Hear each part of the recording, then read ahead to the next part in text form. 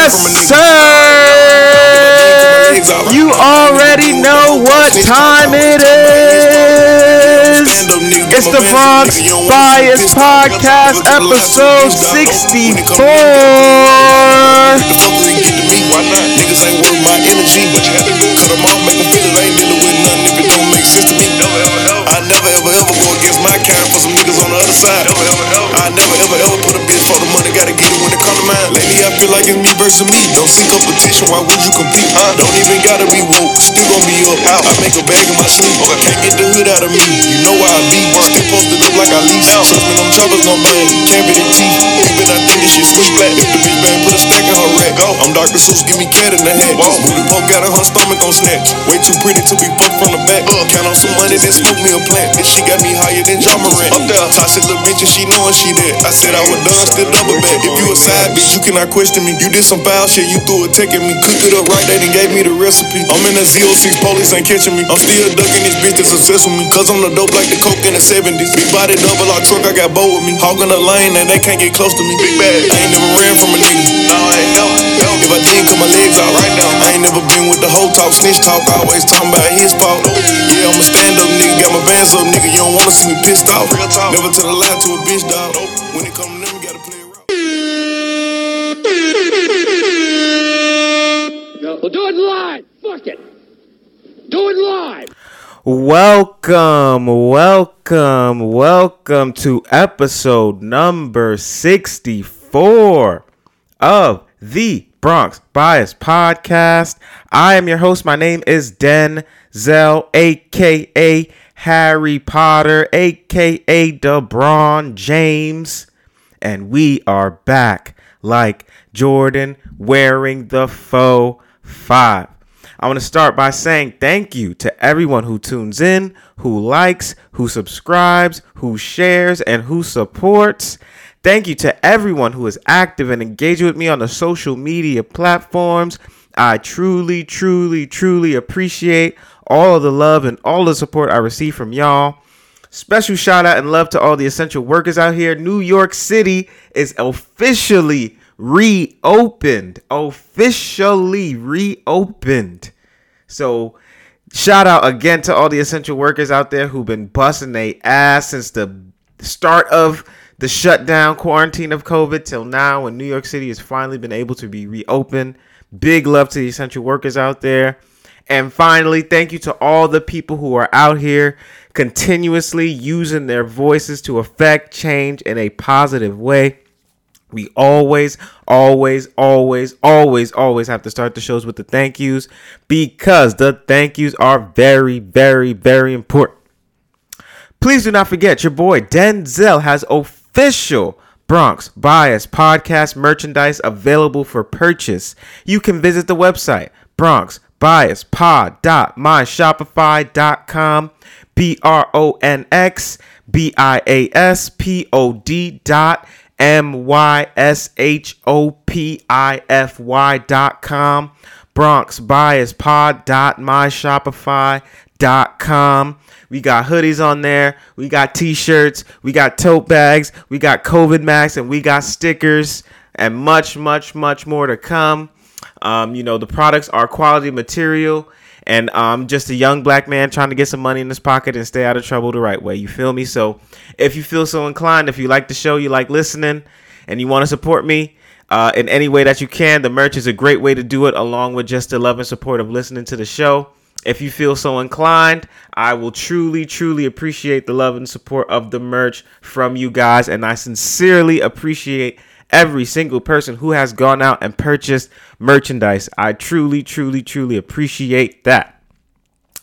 And with all of that being said, we are going to have a great show today. Fully packed. You know, when I have guests on the show, which I have had for the last 2 weeks, you know, I can't really cover all the stories that happen in the world, right? Because it's like I want to focus my attention to the guest, and they've taken time out of their schedule to come and fuck with me for an hour and a half.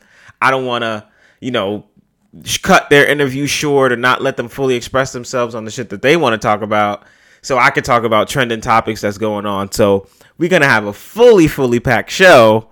And I'm in an amazing mood. I'm in a tremendous mood, and I am ready to go. So let's get it. I am in a very, very, very good mood. Today's intro was an amazing, amazing, amazing song from an amazing, amazing artist. It is called Me Versus Me by Moneybagg Yo. And I don't really have a deep dive on this.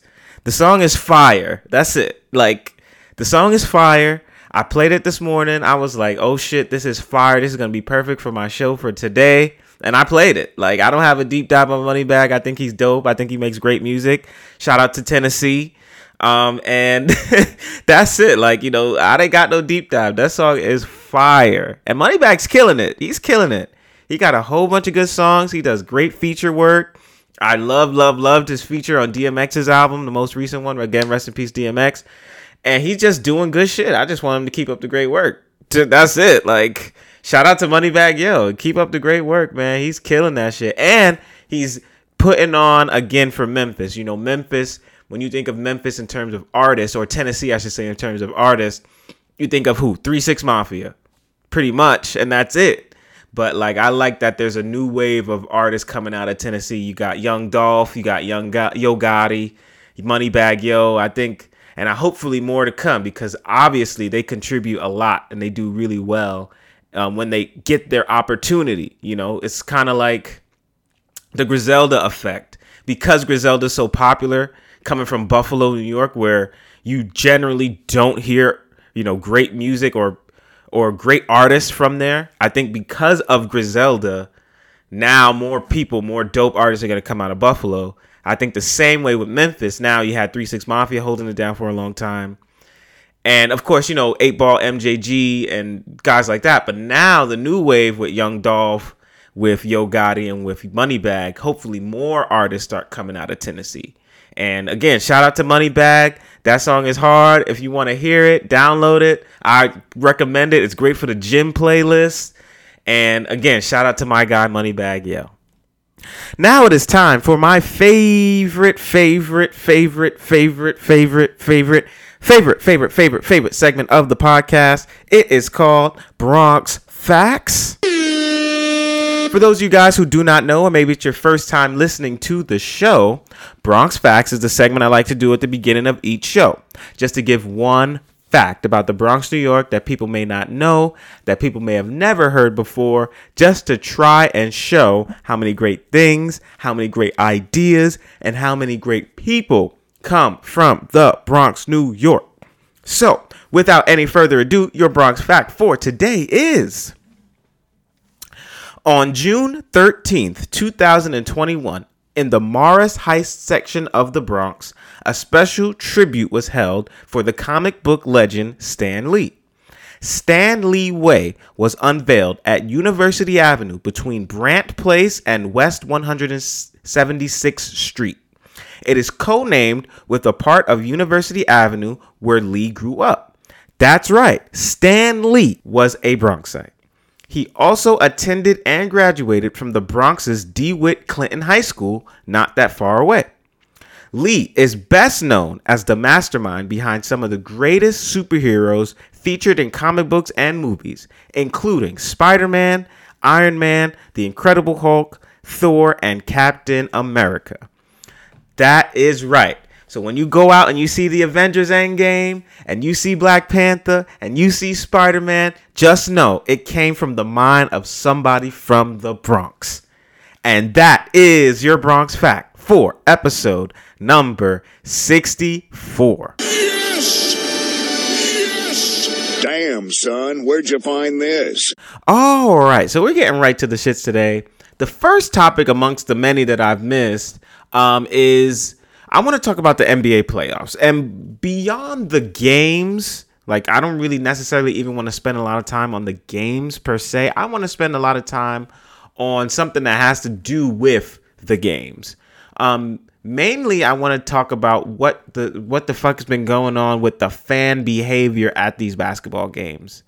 So remember, if you guys don't, last season, the NBA was in the bubble. The bubble was the isolation zone that was in the Walt Disney World Resort that was created to resume the stop season due to COVID. And one of the biggest things that was, one of the biggest missing things, I should say, was the lack of fans. There were no fans there. No fans could come into the bubble. Nobody could leave the bubble. There was no family members allowed. It was just literally the teams, the coaches, the referees, and officials, like people who ran the facilities and shit like that, hotel staff and things like that. So that was one of the biggest missing things from last season or last playoffs, was the fact that there was no fans. So now with the resume NBA playoffs and with widespread vaccinations, NBA arenas have now been opening up to fans. So we had great atmospheres. Like the Garden, even though the Knicks got bounced in the first round and only won one game, the Garden was on fire. Like it was just, you realize how much like fans contribute to pro sports. Now we have baseball games and fans starting to come in, into the stadiums now, and we have hockey games and all these tennis matches and stuff, and fans are able now to watch like we used to. And that's great. And, that is amazing. The fans contribute to the game, regardless of, they don't score any baskets, but they do contribute to the game. I've been to plenty of sporting events. It's great. It's a great atmosphere. But we need to talk about how these fans have been bugging the fuck out. It's been blowing my mind. So before we even get into, the fans bugging the fuck out, I want to read you something I want to read you a small passage about something that was called The Malice in the Palace. The Malice in the Palace. So the Malice in the Palace was a event, if you could call it that, but it really was just showing you how when fans think that they can do whatever the fuck they want, it's consequences. So the backstory is, it was a basketball game between the Indiana Pacers and the Detroit Pistons in the year 2004. With the Pacers leading the game 97-82 and 45.9 seconds left in the game, Pistons center Ben Wallace was trying to attempt a layup, but was fouled from behind. It was a pretty hard foul by former Pacers forward Ron Artest, now known as Metta World Peace. A furious Ben Wallace shoved Ron Artest, and a fight broke out on the court between both teams. But after the fight was broken up, a fan in the stands threw a drink at Ron Artest while he was laying on the scorer's table to try and cool himself down. Enraged, Artest immediately charged after the fan, sparking a massive brawl between players and spectators that stretched from the seats down to the court and lasted several minutes. The referees subsequently canceled the game without a remaining time. And after the game, the NBA suspended 9 players for a total of 146 games, leading to the players losing approximately $11 million in salary. 5 players were charged with assault and eventually served a year of probation and community service. And 5 fans also faced assault charges and were banned from attending Pistons home games for life. The fight also led to the NBA to increase security between players and fans and limit the sales of alcohol at games. Now that's important. That's important. I remember the Malice at the Palace like it was yesterday. 2004, I think I was maybe 11 or 12 years old. And I remember it. I seen the cup come out of the stands. It landed right on Ron's chest. And he immediately, it looked like he turned Super Saiyan. He immediately got up, jumped over like the front row and charged into the stands with both hands out, grabbed the dude by the neck and like tackled him down and started hitting him. Steven Jackson was his teammate at the time, ran into the stands to help him. More alcohol was being thrown. People was wilding out. Steven Jackson hit a fan with one of the cleanest right hands I ever seen, right on his fucking chin. It was wild. It was a wild scene. And of course, the NBA reacted in a swift and harsh way to punish the players who did enter the stands and start fighting fans.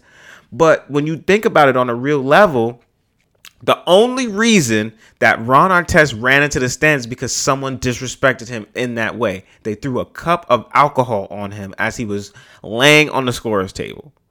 So that is just the reality of the situation. I'm sure the fan at the time did not think that Ron Artest was going to do anything or was not going to be able to reach him in the stands after he threw the cup of alcohol on him. And that's the point. It's like, these dudes who play basketball, these dudes who play football, these dudes who play baseball, who play hockey, who play, any professional sport athlete, a professional athlete is oftentimes 2 or 3 times the size of the average human. Ron Artest is 6'7", 6 feet, 7 inches tall. The average human is the average human male is 5 foot 9 inches tall. Look, that's almost a foot difference. And these niggas work out every fucking day. These niggas have stamina out they ass because they running up and down a basketball court or tackling each other on a football field or running around the bases in the hot August sun. And that's their jobs. You cannot fuck up a professional athlete. I don't know who these people are who think that they can really whoop a professional athlete. Even the smallest guys in the league, and let's say basketball, the smallest guys in the league in basketball could still whoop you. Still. I don't know who these fans are who think that they're untouchable, that they can really fight. But when the rubber hits the road and you see one of these niggas in your face, you cannot think that you're going to have a chance, a puncher's chance to whoop one of them. And that is why the Malice in the Palace is so important. That was the moment where the league, and I had hoped players, or not players, I should say, the league and fans realized that when shit gets real, and a 6'7" grown ass man who weighs over 200 pounds charges at you and wants to hurt you, he can really damage you. Like, he can really inflict pain on you. And I just don't understand what people be thinking about when they think they're going to go to the basketball games and try and violate these professional athletes. I really don't understand. So let's fast forward now to the 2021 playoffs, right? We have had a great first 2 rounds, and it's been compelling content. The games have been great, super competitive, high-spirited, high-energy games. But of course, there are people who just want to make the shit about themselves. So the first incident with the fans was when the Philadelphia 76ers was playing the Washington Wizards. The Philadelphia 76ers are the number 1 seed in the Eastern Conference. And in the first round, they played the 8th seed Washington Wizards. And I don't remember which game it was. It might have been game 4, game 5 of that series in Philadelphia. But Russell Westbrook, who is a very emotional player, he wears his emotions on his sleeve. He's very demonstrative, very excitable, was leaving the game because he had suffered an injury. Keep that in mind. He had suffered an injury. He was leaving the court. And as he's being escorted off the court by a trainer to go into the medical room and get treatment for his injury, a fan took a bucket of popcorn and poured the entire bucket of popcorn on Russell Westbrook's head as he was leaving the arena. And Russell Westbrook immediately became enraged and tried to break free from the trainer. And there was 5 security guards there. He tried to immediately break free from the 5 security guards and the trainer and run into the stands and attack and confront the fan. The biggest thing, I wish you guys would have seen that shit real time, and hopefully you did, so you know what I'm talking about. Russell Westbrook is 6'4", over 200 pounds. If you've ever seen him, he's fucking ripped as fuck. He's built like a fucking tank, bro. It took 5 security guards and 1 trainer, 6 people, to hold him back, to restrain him. It took 6 grown-ass men to hold 1 man back and restrain him. If he is to escape from their grasp and attack this stupid ass fan who wants to dump a bucket of popcorn on him, what do you honestly think would happen to the fan? He could fucking rip that dude's arms off like some Mortal Kombat shit. Seriously. He could rip those dudes' arms off his body. Like, that's what I just don't get about it. It's like the entitlement of the fan to think that you can be blatantly disrespectful and just do whatever the fuck you want to do and pour food on a nigga. And in Trae Young's case in the Garden, and shout out to Trae Young, he kicked the Knicks' ass, and I have so much respect for that brother. He's kicking the Sixers' ass. They're about to have a Game 7 in the second round of the NBA playoffs. He's really showing that he's that nigga on the court. A fan spit on him. Spitting on someone I learned early on in my youth from my mama, my grandmama. If you spit on somebody, that is the ultimate form of disrespect. That means you think lower of me than a fucking ant on the ground. If you were going to open up your mouth and spit on me. Like, I was tight. I seen that shit. He shook it off. You know, he didn't press charges. And shout out to him for taking the high road. But if Trae Young is a slight build guy. He's about 6'2", but he's really lightweight. Let's say he's about 180 pounds. But if he was to turn around and see the dude who spat on him and ran in the stands and started a fight, would he be wrong? Would he be wrong? You dumping popcorn on niggas, you spitting on them. In Kyrie Irving's case, they threw a water bottle at him because he called out the racism that is prevalent in Boston. What, like, at a certain point, it's like, what do you want these people to do? And I've mentioned it before. I know I have. Just because these guys are rich, they have immense wealth, they can get anything they want in the world. They live in giant houses and have access to so many different things. That does not make them non-human. If I'm walking up and down the street and someone tries to spit on me or throw a water bottle at me or try to dump popcorn on me, and I react in an emotional way, someone can't come up to me and say, well, Denzel, you have a podcast, so you shouldn't even care. Like, that is the stupid shit I see, like, on the internet. Well, these guys make millions of dollars. So what? The guy threw a water bottle at you. Like, what? It's the dumbest shit ever. It's the dumbest shit ever. And these are grown-ass men who are strong as fuck and are 2 times the size of the average nigga. So what is the goal? Like, I hate that people have to learn in that way. I thought the Malice at the Palace would be the ultimate lesson. Like, you catch the right nigga at the right time, and that could be your ass. You would think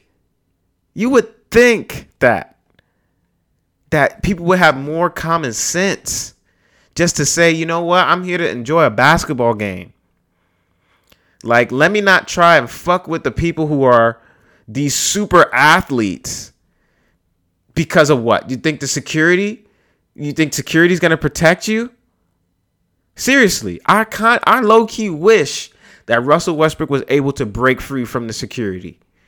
I really do. I wish. And he was able to run up in the stands to catch that stupid-ass fan and fuck him up. And he got the money. He could pay the fine. He could handle a suspension. Just so niggas could know. Like, this shit ain't a game, bro. The game is not about you, bro. Stupid ass niggas, bro. Stupid. And if they go into the stands and they react like any normal human would, if I get spit on, I'm losing every sense of decency that I have, bro. Every sense of decency and decorum that I have, because that is the ultimate form of disrespect. To spit on another person, bro. That's the ultimate form of disrespect, bro. Like, the ultimate form, bro. It's crazy.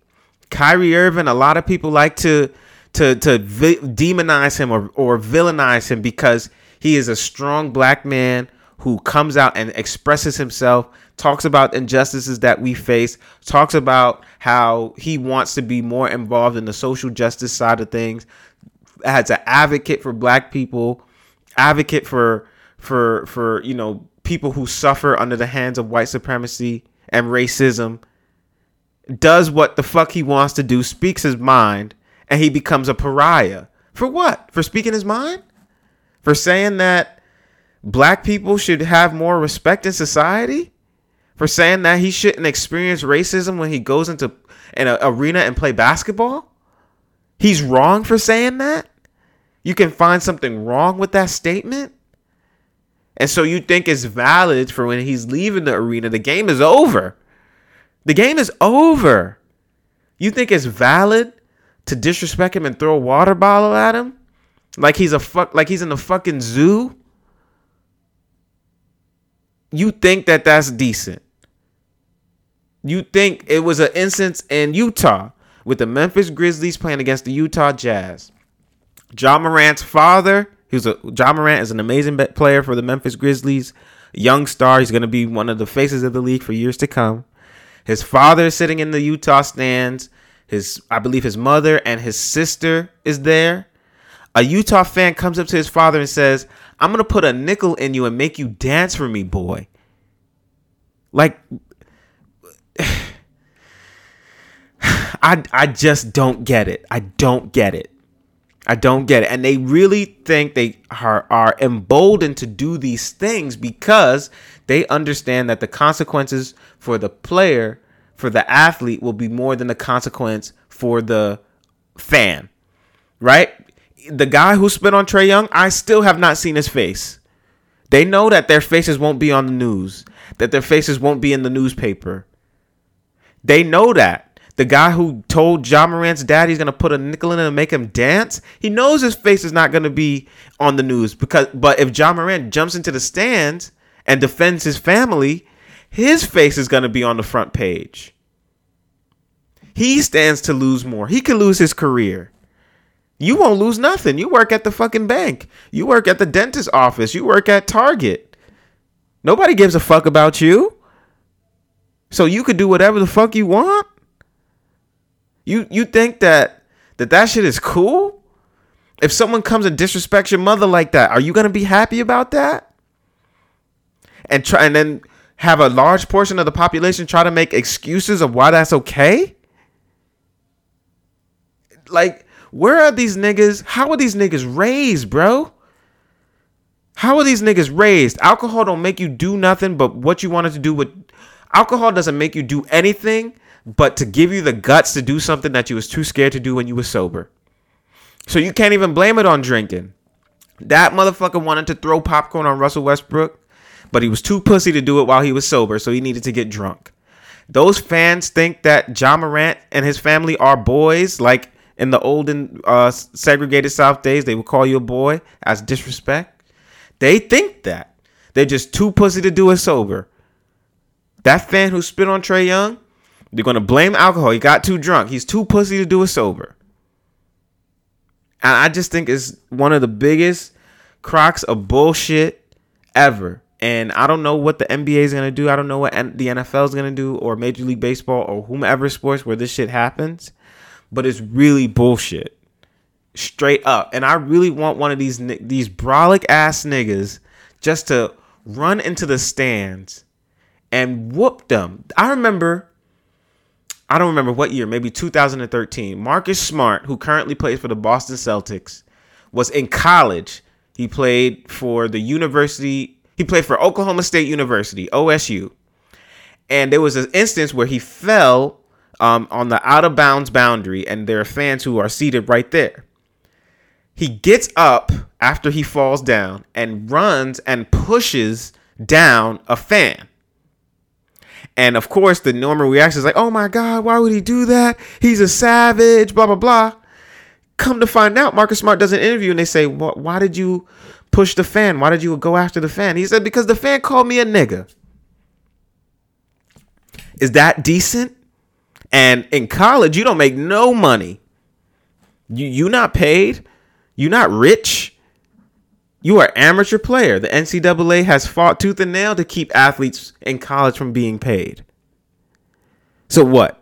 What are you going to say then? What are you going to say then? It's not, oh, he makes all this money, so he shouldn't care. He's in college. He's in college. Like, there are so many more stories of fans mistreating players, fans disrespecting players, calling them all kinds of N-words and all kinds of racial epithets that they're just supposed to deal with because they make money. But in any other scenario, could you imagine wherever you live, walking up and down the street, you see Russell Westbrook, you see Kyrie Irving, and you want to spit on them, throw popcorn, or throw a water bottle at them? Could you imagine what will happen to you? You think they're going to look at their wallets and say, oh, you know, I got a lot of money in my wallet. I'm going to leave this alone? Seriously? I just think it's some straight up bullshit. I think that it is super disrespectful. I think that fans, and I'm going to say white fans, because ain't no black people doing this shit. I think that white fans are entitled. I think that they think that because it's entertainment that these guys are like animals in the fucking zoo. I think they think that the shit is a circus. And I think that they've lived their lives and never been really punished for anything. So they really believe that they can do whatever the fuck that they want. And I really want to see one of these niggas get fucked up. And I wish I was at the level of wealth and success where I could pay these niggas fines. I'd be like, listen, Russ, the next motherfucker who disrespects you, go beat his ass and I got you off that, you know, $2 million fine or some shit, right? I wish. Because that's the only way these stupid ass niggas gonna learn, bro. It's just stupid, bro. It's just idiotic. You just think about the last year that we had, quarantine. You couldn't go nowhere. You couldn't do anything. You couldn't see your friends. You couldn't see your family. You couldn't go to a basketball game. You couldn't go outside. Going to the grocery store was a hassle. Now you get your first piece of freedom back. You get to do some of the fun shit that you used to be able to do. And the first thing you want to do is pour popcorn on niggas and spit on niggas and throw water bottles at niggas and be racist and all that shit. It's ridiculous. It's ridiculous. It's ridiculous, bro. Straight up and down. So what I'm going to do is I'm going to play you some of these clips from the athletes' responses to what's been happening over the last few weeks in the playoffs. I'm going to play you Russell Westbrook, his raw reaction to what happened. I'm going to play you Kyrie Irving. I'm going to play you Kevin Durant, his response to what's happening. And it's just bullshit to me. Really, I just think it's bullshit. So here are some of the player reactions from what has been happening over the last few weeks with the fans in the NBA. With that incident with the fan?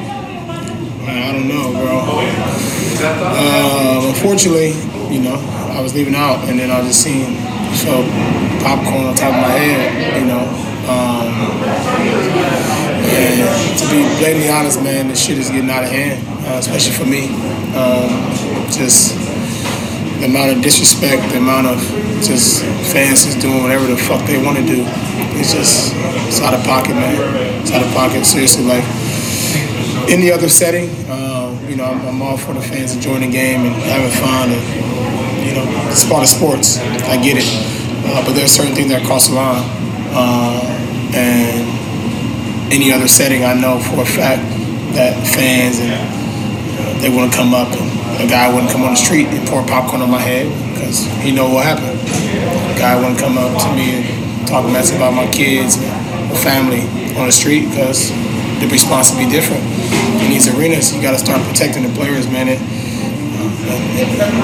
You know, we'll see what the NBA does, but you know, there's a huge consequence for us as players, and especially for me. I've been in a lot of incidents where fans they say whatever, and the consequences for me are a lot more detrimental than to those people in the stands because they feel like they're untouchable. They can say what they want. They're at a sporting event where they should enjoy the game. But a lot of times fans don't realize this is our job. This is my job. This is not some play. This is something I love to do. This is something I love competing at. So to get food thrown on top of me, it's just bullshit, really. And if unfortunately, I couldn't get to the stands, but I just don't take that lightly, man. To me, it happens to me a lot of times, and obviously I've learned to kind of look the other way, but after a certain extent, you can't just keep looking the other way. There has to be some penalties or something to put in place where fans can't just come to the games and do and say as they please, because they wouldn't do that shit anywhere else, any other setting, and I'm sick and tired of it, honestly. That's very important what he said. If it was any other setting, no fan would come up to him and try and throw popcorn on his head because they know what will happen to them. But you think because you're in an arena, right, and they're on their jobs, that you could just do whatever the fuck that you want to do. And it's bullshit. It's straight up bullshit. So that's Russell. Next, I'm going to play you Kyrie. So what started this whole thing with Kyrie was he was sitting in doing an interview after the Nets were getting ready to play Boston. And they asked him, he said, how do you feel about returning to Boston? He's like, I've played in Boston before. I've played for Boston before. I just want things to be strictly basketball. I don't want to deal with any racism that, that occurs in Boston. And Boston has had numerous occasions of racist acts to professional athletes, black athletes in the games. There was an incident in Fenway Park, which is where the Boston Red Sox play, where there was fans calling Adam Jones, who was a baseball player for the Baltimore Orioles, a nigger. They tried to throw bananas at him. There was an incident in where fans started fighting each other because of racist, racially motivated things. Boston is a hotbed for racism when it comes to the city. I mean, I've been to Boston before. Luckily, I didn't experience any of that racism, but it's a real thing. And to act like it's not is just, looking the other way because you want to look the other way. There's no other way to play it. So Kyrie says, I just want to focus on basketball. I don't want to deal with any of the racism that happens in Boston. Just telling the truth, speaking his truth, right? What happens? He's leaving the court. And a fan throws a water bottle at him. So here is Kyrie before the water bottle and after. I know when you were in Boston, you always had such good things to say about the crowds there and the feeling of playing at the Garden. What do you expect now that there's going to actually be people there in the building as opposed to last time?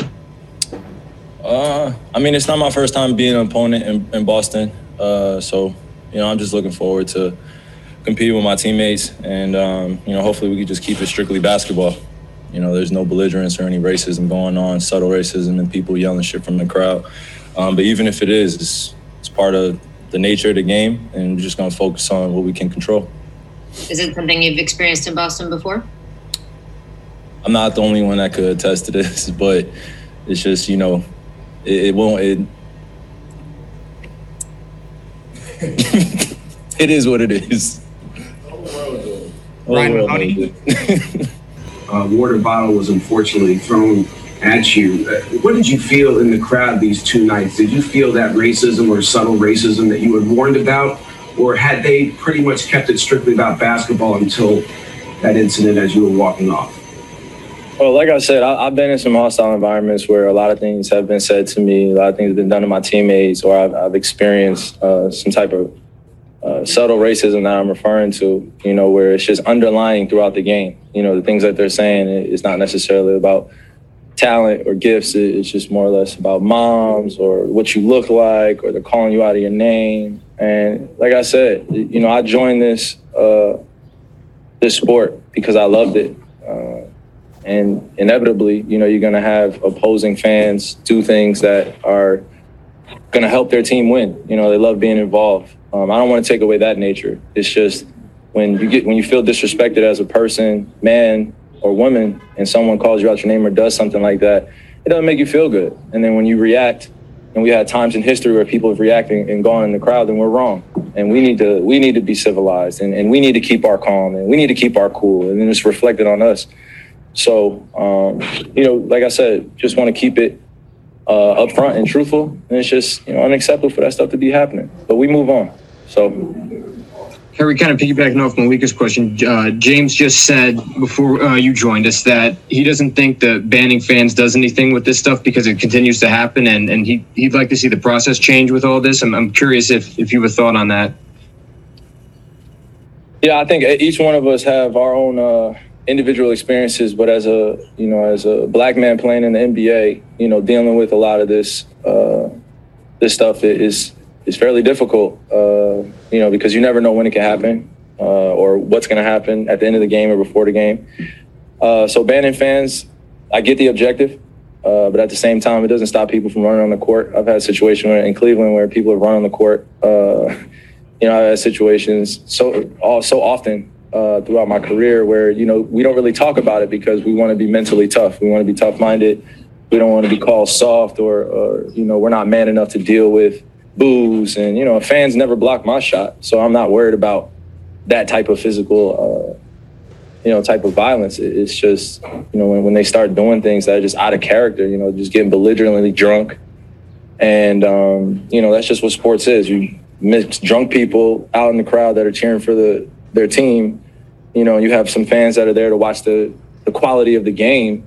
And then you have a mix of in between. And then you got this intermixing. And then now we don't know who's who.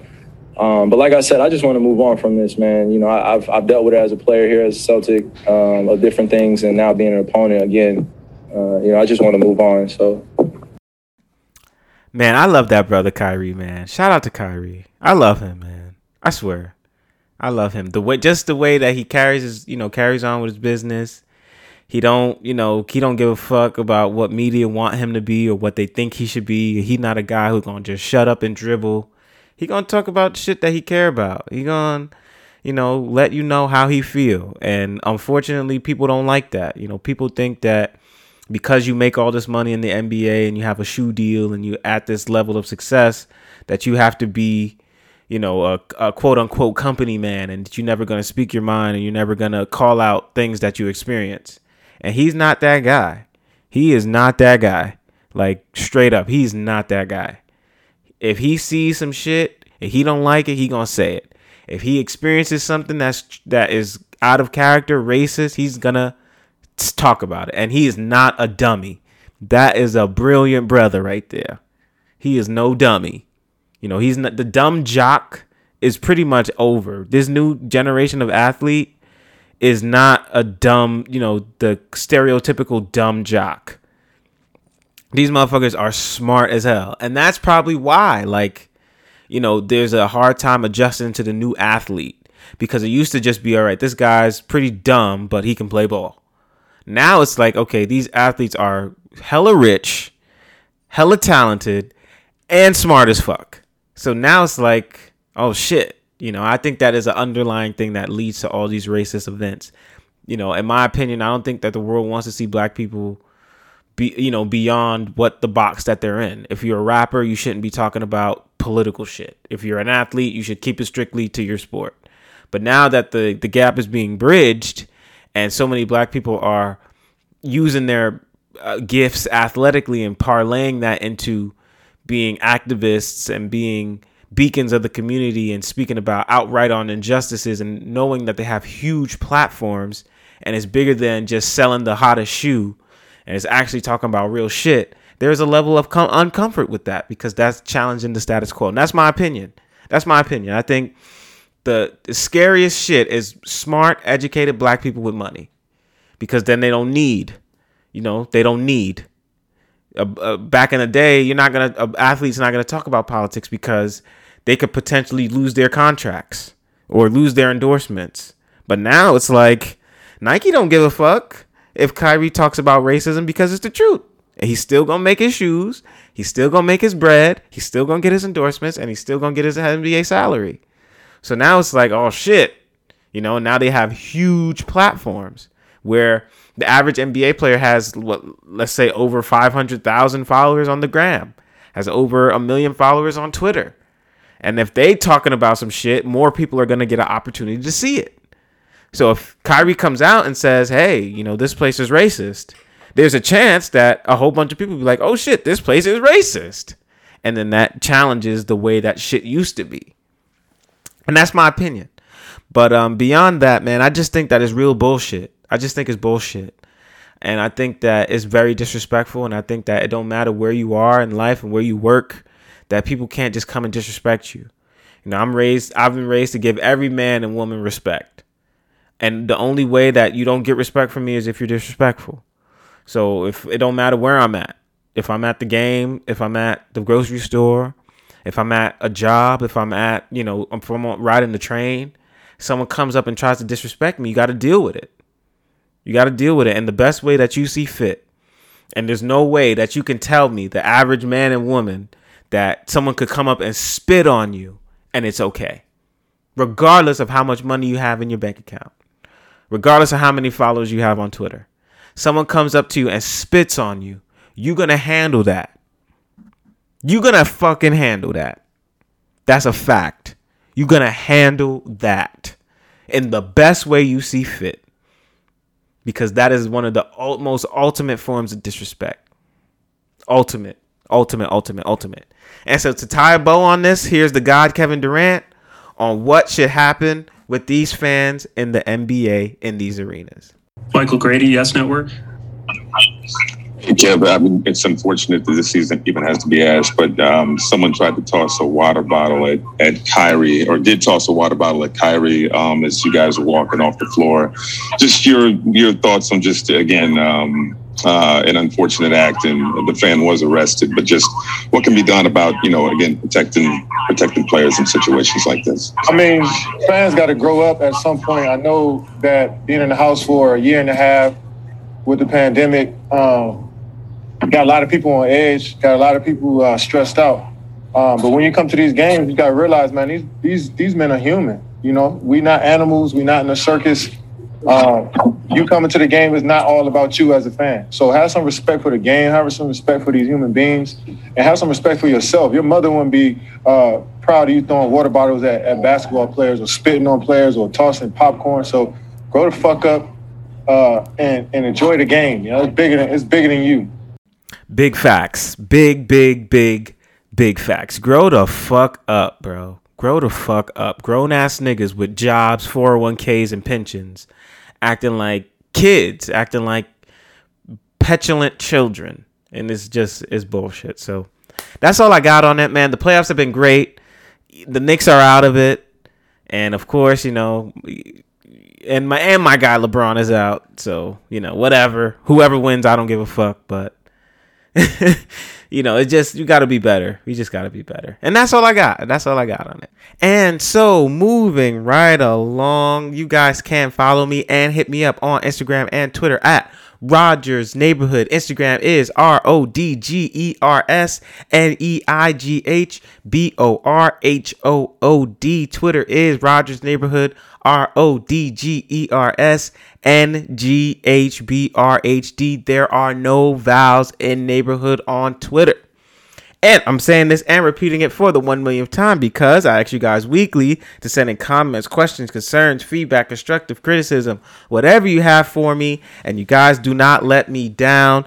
And I appreciate all the love and all the support I receive from you guys each and every week. So I want to answer some of the questions that I have received here. The first one says, do you have a favorite episode that you have done so far? And if so, which one? Now that's a hard question. That's a hard question to answer because it's kind of like each episode is like my baby, you know? So if you do the math, I had 64 episodes. So it's like I have 64 babies, you know? And I don't really, it's hard for me to say which one is my favorite and which one is my least favorite. Yeah, I really can't answer that. It's like if you had kids, trying to say, well, which one is your favorite kid? You know, if you got some dogs in the house, which dog is your favorite dog? You love them equally. Yeah, I I really can't answer that. I don't really have a favorite. If gun to my head and I had to pick one, I would say episode 1, because that's the first ever podcast that I've ever done. Like, my introduction to the pod world, my introduction to this space, you know, bringing the Bronx Bias podcast just from out of my brain as an idea to a reality.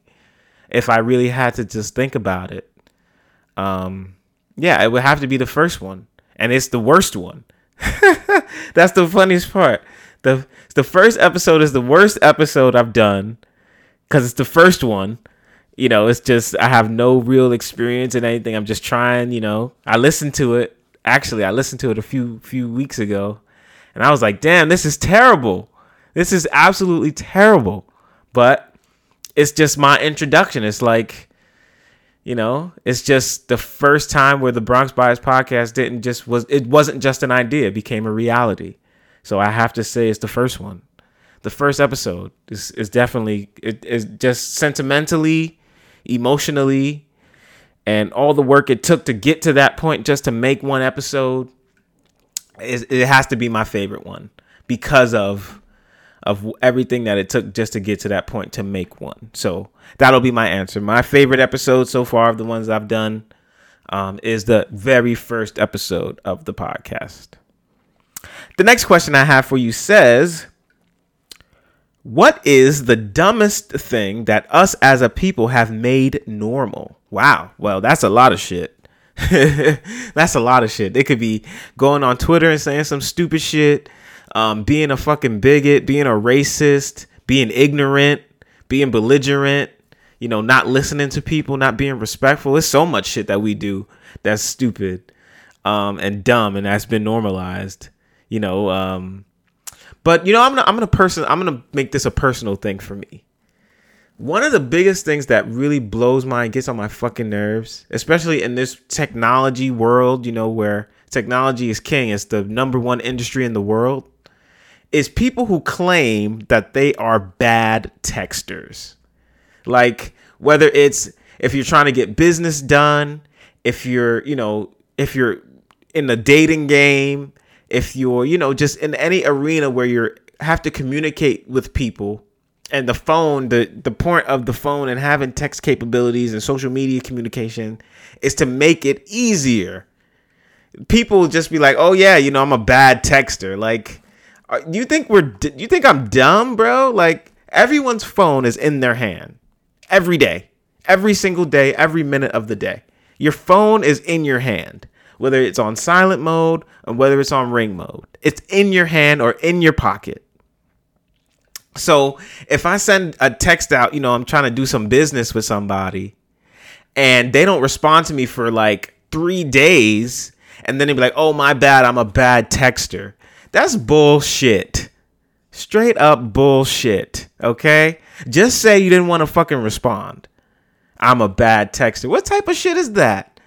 That's not like you don't have the motor skills or the cognitive ability to text. It's not like, oh, I'm a bad driver. Some people really struggle with driving. You know, I'm bad at sports because that requires hand-eye coordination and balance and all that shit. I'm bad at, you know, cooking, you know, because that's temperature and how to, you know, make something. Texting is one of the easiest fucking things to do in the world. I'm a bad texter. What type of shit? And then we just made that shit normal. Like, I hear that shit all the time. I'm a bad texter. What type of shit? If I'm trying to do some business with somebody and they ignore me and they, you know, respond to me back and say I'm a bad texter, guess what? I'm no longer interested in doing business. That's just a fact. That's a fact. Everyone got a life. Everyone got a schedule. Everyone got their own shit on their plate. But just to come up with some bullshit ass lie like that, just because you think I'm stupid and I'm going to buy that, that's one of my pet peeves. Don't be stupid. Don't say stupid shit to me and think it's just going to fly. That's just a personal thing. So all you quote unquote bad texters out there, please don't talk to me. Please don't talk to me. Bad texter. It's bullshit. This phone that we hold in our hand has so much fucking technology in it. Texting is one of the easiest things to do on it. There's motherfuckers out here trading stocks and shit on their cell phones. There's motherfuckers out here making billions of dollars from their cell phone, and you're saying that you're bad at texting. Please, give me a fucking break. Give me a break. Please give me a break. Give me a break. Give me a fucking break. That's bullshit.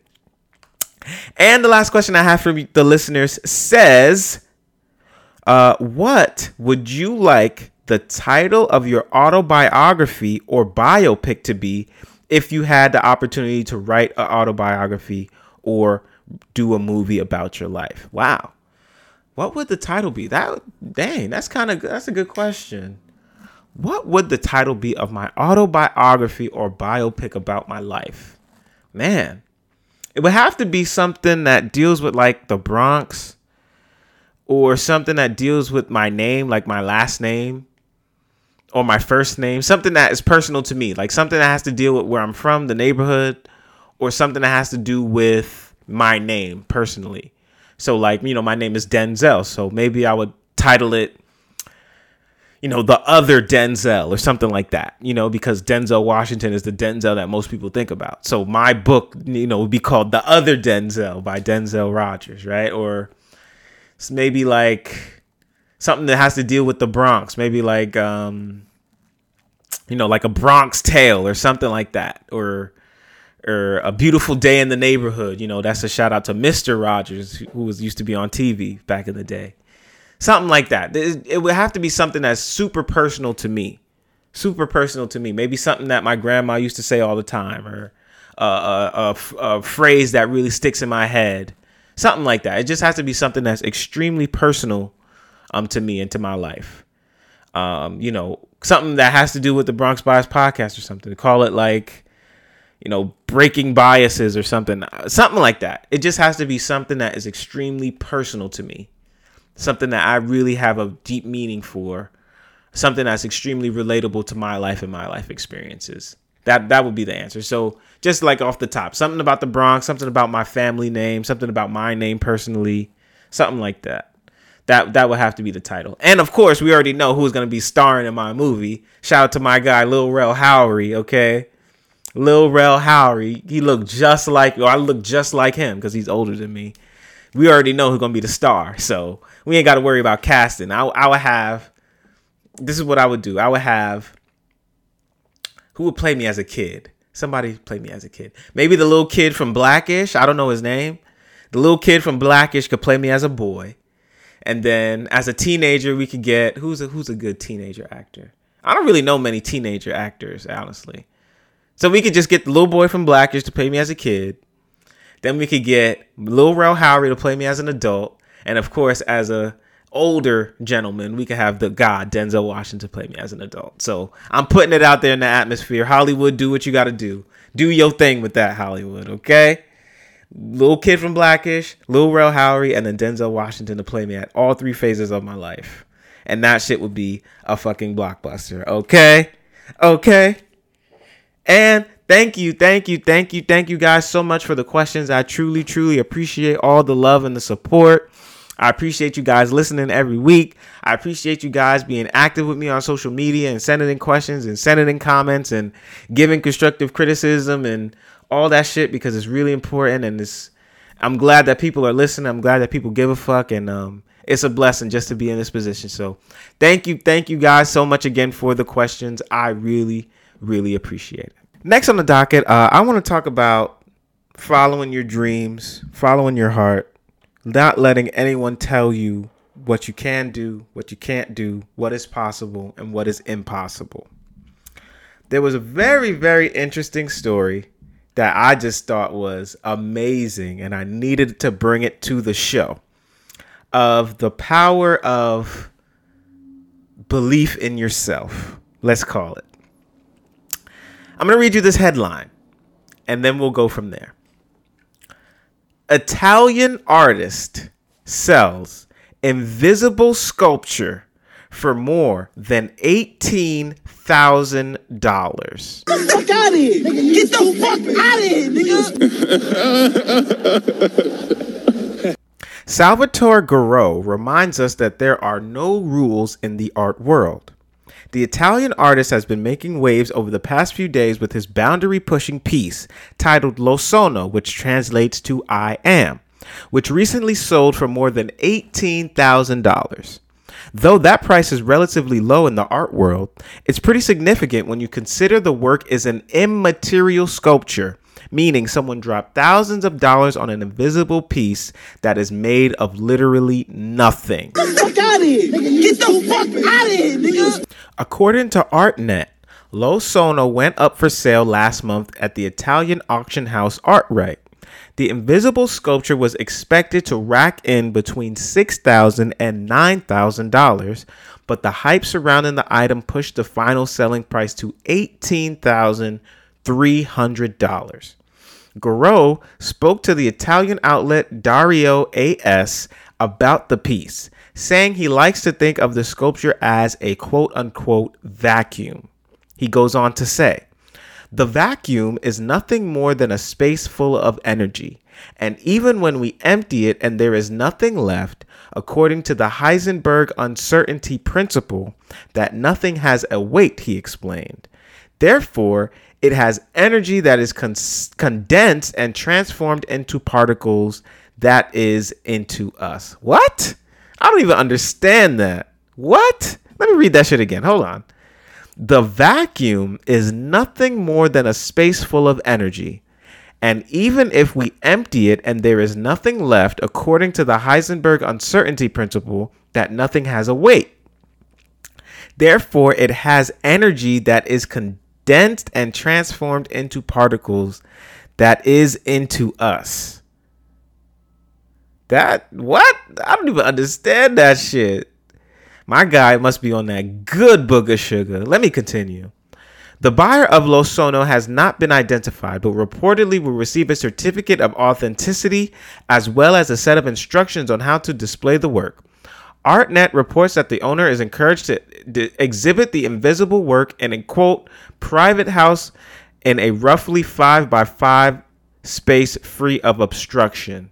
The concept of Lo Sono is similar to Garuna's previous piece, Buddha in Contemplation, another invisible sculpture that was displayed in the Piazza della Scala in Milan.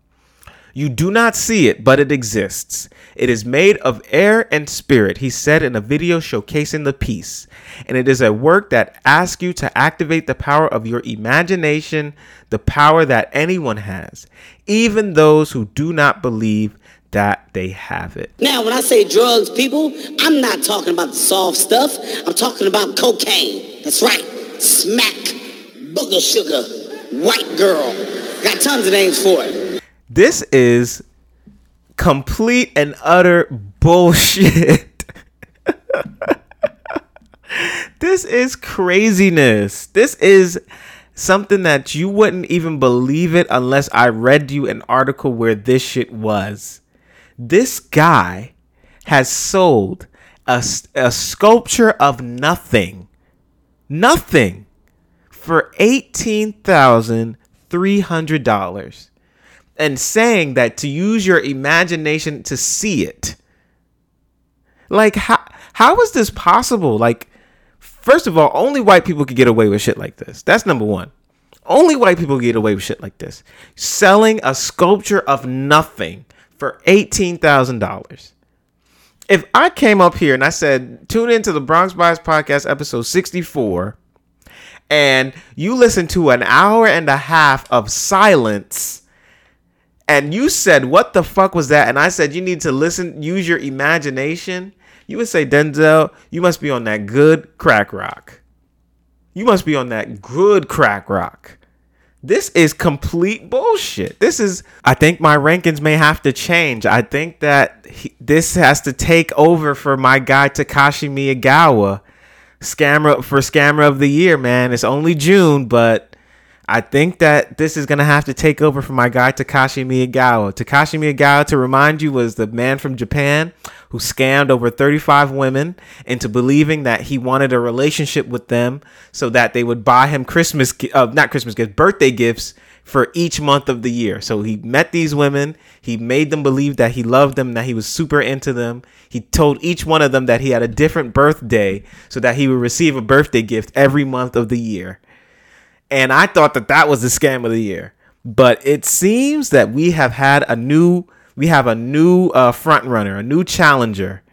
My guy Salvatore Garreau has entered the chat because to sell, it's not that it was sold. It's like, all right, if you sell it and you sell it for $10, you sell it for $20. Even that would be too much for air, which is free. You sold this shit. You had people bid on this shit. It was initially estimated to rack in $6,000 to $9,000, and it ended up being sold for over $18,000. I don't know. I don't understand art. Let me first say that. I like art. I like going to museums and shit. I like seeing paintings and stuff like that. I love listening to music. I find art in a lot of things. Poetry. There's art in movie making, storytelling, books. There's art is all around us. So I sort of understand what he's trying to say.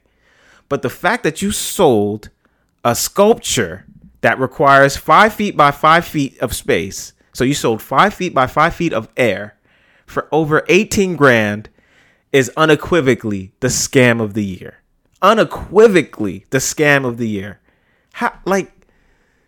If you went to the movie theaters and you wanted to go see a movie, what's a movie that's coming out soon? Let's see the Fast and the Furious, right? There's a new Fast and the Furious movie coming out.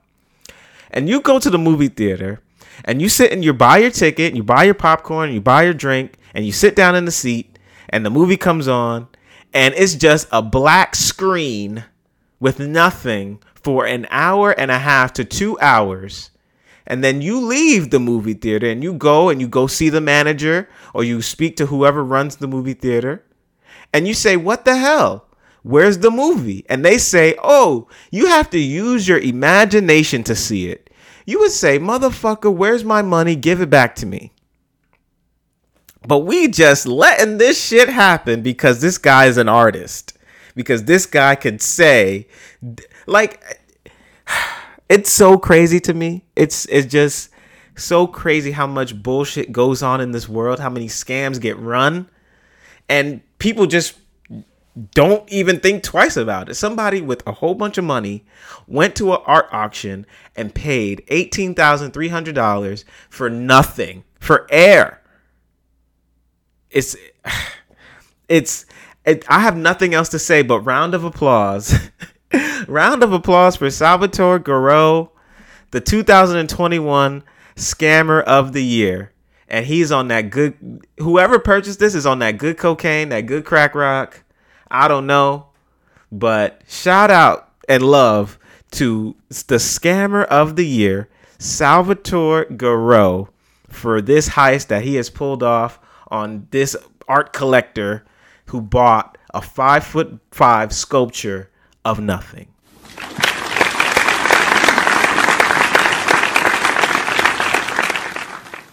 While we're on the topic of heists and robbing, let us talk about that Floyd Mayweather versus Logan Paul fight. I don't really have much concern about it. It was entertainment. I'm not one of these purists who think that the sport is being oversaturated or it's falling victim to stupid gimmicks and all that shit. It's entertainment at the end of the day, and I watched that shit and I was thoroughly entertained. There was a lot of people who were upset with it. Oh, this is bullshit. They hugged each other for 8 rounds, blah blah blah, whatever. I don't care. I thought that shit was hella entertaining. I thought it was well worth the price of admission. I really did. On Showtime, they had a whole bunch of fights that night. They had Chad Johnson against some guy, I can't remember his name, Maxwell something. That was an entertaining fight. They had 2 real boxers, Hurd and Arias, who had a real deal boxing match, like it was a slugfest. Then they had the Kalina and Badu Jack, and that was a one-sided fight. Kalina got his ass kicked. And lastly, Floyd Mayweather and Logan Paul. And I was thoroughly entertained. I really was. I'm not going to be that guy to say, oh, what's happening to the sweet science? What's happening to the purity? Muhammad Ali is rolling over in his grave. The biggest thing of boxing and combat sports is selling. You have to sell the fight. You have to make it where people want to buy it. And regardless, if you guys think it was a farce, if you think it was bullshit, it was thoroughly entertaining. To me, at least. To me. And Floyd Mayweather, whatever you want to say about the brother, this is a brilliant brother. This is a brilliant brother. He knows that people will spend money on him just to see him lose. Even though he knows he won't lose. And he will fight anybody. Floyd has fought. He went to Japan and fought like a 15-year-old. And he fought Conor McGregor, and he's fighting Logan Paul. Shit, he might get in the ring next with a kangaroo if the money's right. Shit, and guarantee I will watch that shit. Shout out to Floyd Mayweather, man. What can you say, man? What can you say?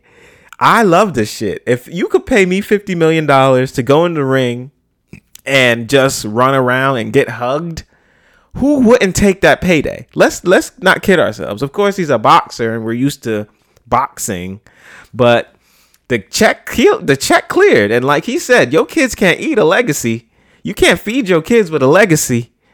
So, man, I'm here for it. I want to see more of these exhibition fights. They had shortly after Floyd and Logan, they had Lamar Odom and Aaron Carter.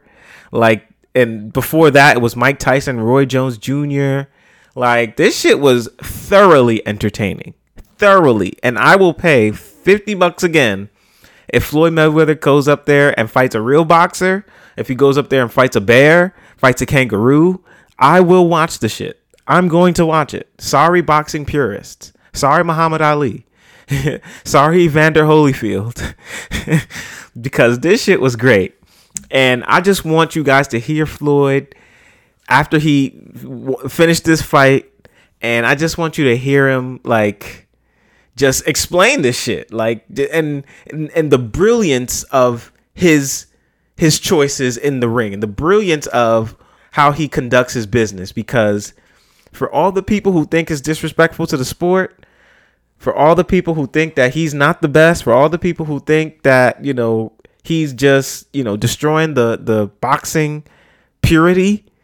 Listen to what my brother has to say about that whole thing. This is Floyd Mayweather Jr. And they say, well, it's not all about the money. Well, your kids can't eat legacy. The patches on my trunks, that's $30 million alone. So who's really the smartest one in the sport of boxing? If you guys don't want to see me do no exhibitions, don't come. Don't watch. When it comes to legalized bank robbing, I'm the best. I don't care if y'all write good stories. I don't care if y'all write bad stories. At the end of the day, I will always have the last laugh. Damn, I'm writing this story about Floyd. But look at the house I go to. And look at the house he go to. Then all the guys that y'all said was extraordinary, the Canelos and the Pacquiaos, I made them look ordinary. And then when I see it's a chance for me to do a heist, a quick heist, at the end of the day, I'm the smart one. He said, oh, Floyd don't look good like he used to look. My bank account looking better and better each and every day. That's fire as fuck, bro. I don't care what nobody says. That's fire. They say Floyd don't look as good as he used to. Well, shit, my bank account is looking better and better each and every day. Shout out to Floyd, get that money, fuck what you think, Mayweather. Shout out to Floyd, get that money, and fuck what you think, Mayweather. And last on the docket, I want to talk about Juneteenth. Today I'm recording on June the 19th, which is the official day of Juneteenth. Just a little bit about it. Juneteenth is the oldest nationally celebrated commemoration of the ending of slavery in the United States. From its Galveston, Texas origin in 1865, the observance of June 19th as the African American Emancipation Day has spread across the United States and beyond. Today, Juneteenth commemorates African American freedom and emphasizes education and achievement. It is a day, a week, and in some areas a month, marked with celebrations, guest speakers, picnics, and family gatherings. And it is a time for reflection and rejoicing. It is a time for assessment, self-improvement, and planning for the future. And its growing popularity signifies a level of maturity and dignity in America that is long overdue. In cities across the country, people of all races, nationalities, and religions are joining hands to truthfully acknowledge a period in our history that has shaped and continues to influence our society today. And when we are sensitized to the conditions and the experiences of others, only then can we make a significant and lasting improvement in our society for today and for beyond. So, there was a story that came out that Juneteenth would be officially recognized as a federal and national holiday in the United States.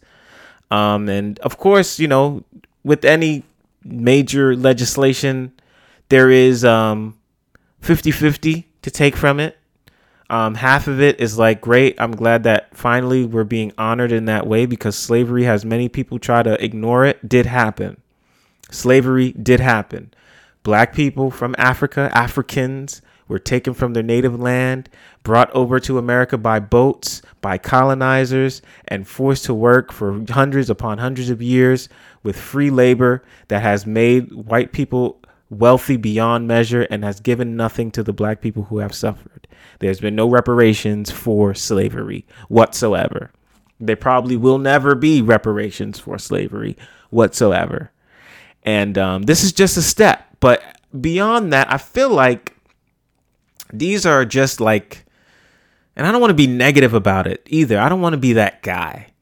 But I just feel like these are just symbolic gestures that will pacify certain people and really done so they don't have to address the real issues with racism and with the treatment of black people, non-white people in America.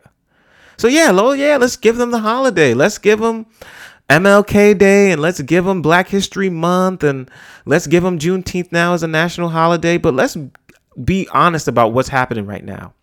States across the country are making it harder to vote. That's a fact. States are right now destroying voting rights on a large scale due to what happened with the 2020 election, where too many black people got up and went to vote, or where it was made very convenient for them to vote, or they were not dissuaded from voting. So states are now making laws that if you try to give water to people who are standing on a line waiting to vote, you could be arrested and charged with a felony, where they're making strict voter ID laws to try and make it more difficult for people, black people, to go and vote. There's no reparations. There's no talk of equality, making things more affordable for black people, making more opportunities available for black people to advance in society. But we'll give you this holiday. We'll give you the holiday. We'll give you the Black History Month. It's kind of just, I don't want to be this guy like, I hate everything. But it's like, if I'm being real, this is just really a distraction. This is pissing on you and telling you that it's raining, in my opinion. And again, I'm very happy to celebrate the emancipation of slaves, of black people who were enslaved. But it's not like after slavery ended, things got so much better for us. Please, from sharecropping to redlining to segregation, Jim Crow, to this outright blatant racism that we face in all areas of our lives, to the inequalities in schools, in neighborhoods, in education, to the inequalities in pay, to the inequalities in opportunities. It's so much bigger shit than just recognizing a day. And I think that it's the smokescreen. I swear it's the smokescreen.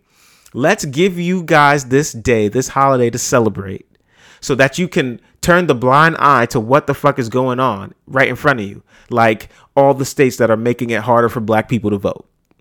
And we see the power in voting. You see the power in voting. It's very important to go and vote. And now the reaction to a whole bunch of black people going out to vote are these racist bills that are easily getting passed through Congress, through the state legislatures. But let's give them Juneteenth. And you know, I don't want to be that guy again. I don't want to be, because this is anytime we can make progress in any way, shape, form, or fashion is something that should be celebrated. But it's like, don't piss on me and tell me that it's raining. Don't piss on me and tell me that it's raining. And then, you know, you're going to see all the whitewash shit. Oh, shop Amazon.com's Juneteenth deals. Free yourself from high prices at Old Navy. Like, you're going to see it's going to become extremely whitewashed. So it's going to be taking the purity away from it. Where a black holiday where black people celebrate freedom and independence is just going to be turned into a capitalist, whitewashed holiday that's more palatable for middle America. And that's my opinion. So, you know, happy Juneteenth, of course. And for people who are, you know, my family, the origins of my family on my mother's side is from Alabama, Mississippi. You know, my great great grandmother was a slave. So it's not, I can't sit here and say like it doesn't mean anything. And I'm trying to spit in the face of it. It's just, don't piss on me and tell me that it's raining. That's it. That's it. You know, don't make it seem like, oh, you guys are doing such a grand gesture. If the holiday's been celebrated since 1865, why the fuck did it take until 2021 to make it a federal national holiday? You tell me. Because now it seems appropriate. Because we want to make it very hard now for black people to vote. And we ain't trying to give nobody reparations. So let's just give them this holiday so they shut up. And that's my opinion on it. I'm not really here to be politically correct on this issue because it's a black issue and it's something that is sort of, in a way, disrespectful. Because it's like, if you really cared about black people, you wouldn't do all the things that get done to us. We wouldn't be policed the way that we are. We wouldn't be racially profiled the way that we are. We wouldn't be hunted down the way that we are. We wouldn't be unjustly put behind bars for small offenses like marijuana. Now marijuana is extremely legal and everybody's making billions upon billions of dollars from it, except the people who are in jail for it. So, you know, it's kind of hard. You always got to take this shit with a grain of salt. You can never really just fully celebrate the shit. You always got to be like, okay, but what? What was the real bigger play? At least in my point of view. But again, that Juneteenth is one of the biggest landshed moments in terms of black people in America. Without Juneteenth, I would not be able to be talking to you over the internet. You know, if slavery was never abolished, a podcast featuring a guy from the Bronx would never be possible. A black man would never be able to be the president. A black woman would never be able to be the vice president. We wouldn't have black people who are able to amass millions upon millions of dollars and affect the communities positively. So, you know, there is, you know, work. You know, Malcolm X would never be able to be a activist. Muhammad Ali, Martin Luther King, Rosa Parks, Harriet Tubman, etc. All our black leaders and all our black kings and queens would not be able to do the things that they have done without Juneteenth. It's just that, you know, you got to keep your third eye open, man. You got to keep your third eye open. And you always got to, you know, things are never really what they seem, you know, never. And we celebrate and we want to have a barbecue and we want to have a picnic and all that good shit. But pay attention to really what the fuck is going on out here. And it's more than just a holiday and having a hamburger and a hot dog on the grill. And that's all I got on it. That's all I got. Black people, I want you to celebrate this holiday today, Juneteenth. But I also want you to be more aware of what's going on in the world. And that's all I got. That's all I got. I want you guys to enjoy the holiday. Don't let white people make you uncomfortable for it. But just pay the fuck attention and keep your third eye open.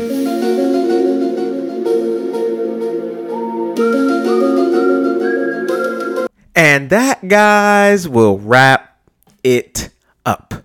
Episode number 64 of the Bronx Bias Podcast is in the books. I'm your host once again. My name is Denzel, aka Harry Potter, aka DeBron James. Thank you guys so much for tuning in. Thank you to everyone who likes, subscribes, shares, and supports. Thank you to everyone who is active and engaging on social media platforms. I truly appreciate you guys' love and support. Please do not forget, I have official Bronx Bias Podcast merchandise available for purchase. You can visit the website bronxbiaspod.myshopify.com. We got hoodies, t-shirts, tote bags, COVID masks, and stickers. Much, much more to come as well. I truly, sincerely, from the bottom of my heart, appreciate everybody who has gone out and supported the merch. I'm just a young black man trying to get some money in his pocket and stay out of trouble, trying to do it the right way. And I sincerely, sincerely appreciate every single person who has shown love to the merch, who has shown love to the show, who has listened to the show, who has given feedback on the show and sending a question for the show. Like, I sincerely appreciate all you guys' love and support. This shit would not be possible without y'all, and I really appreciate it. And it's just a blessing. You know, it's just a real blessing to be able to do this shit. It's just a real blessing, and I'm never going to forget that. You know, I'm never going to put that out of my mind and act entitled, like, because this shit is a real blessing, and I really appreciate it. With all that being said, I hope you guys have a great week and a great weekend. Be safe out there if you guys are going to attend barbecues, or if you guys just want to hang out. The city is reopened. Most places are reopening to full capacity. Just be safe out there. You should still use some of the COVID guidelines like social distancing. I don't really see anything wrong with that for going forward. Like, if I don't need to be standing right up on somebody, and I don't want somebody standing all up on me anyway. So I think social distancing is something that we should take with us for the future.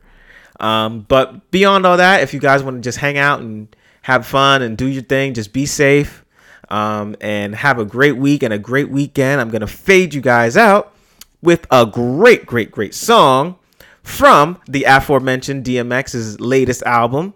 Rest in peace again to my guy DMX. It is called Hood Blues by DMX, featuring Westside Gunn, Benny the Butcher, and Conway the Machine off of the album Exodus. And this has been the Bronx Bias Podcast, episode 64. Again, have a great week and a great weekend out there, and I'll speak to you guys next week. We are out. Come on! What?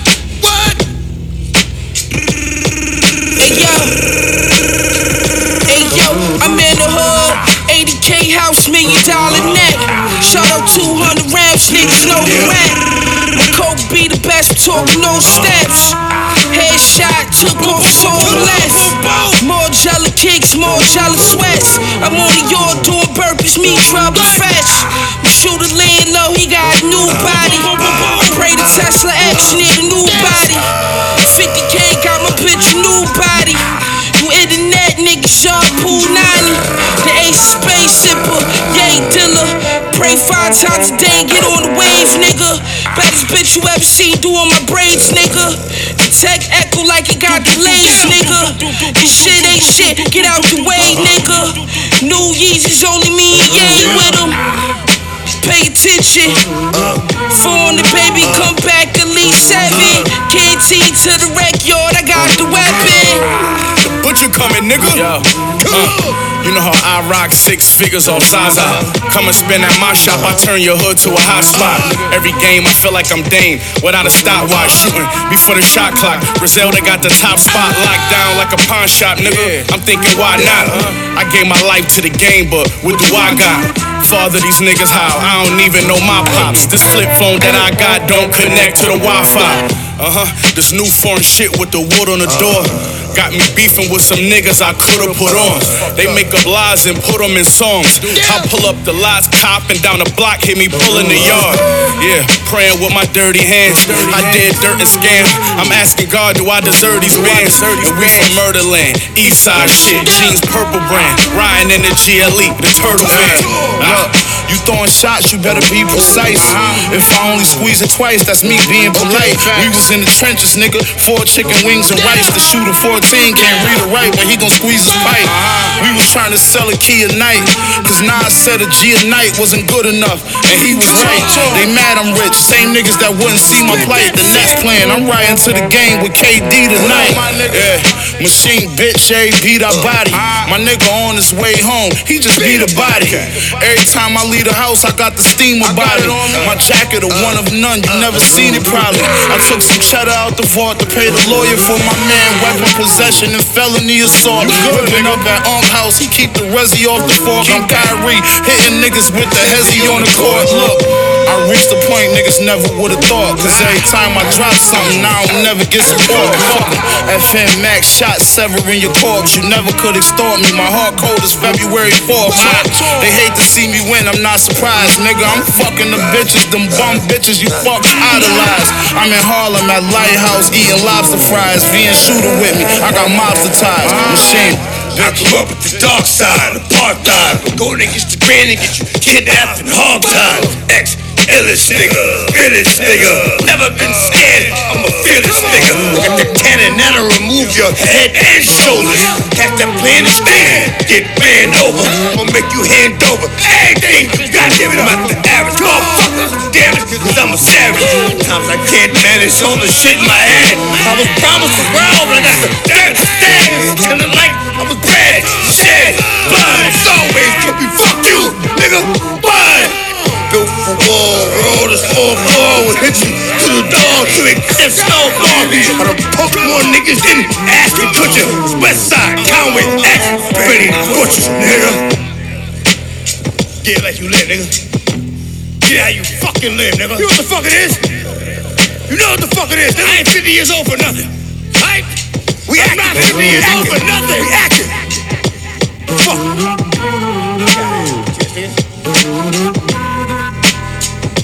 One time called Wish a Nigga Would.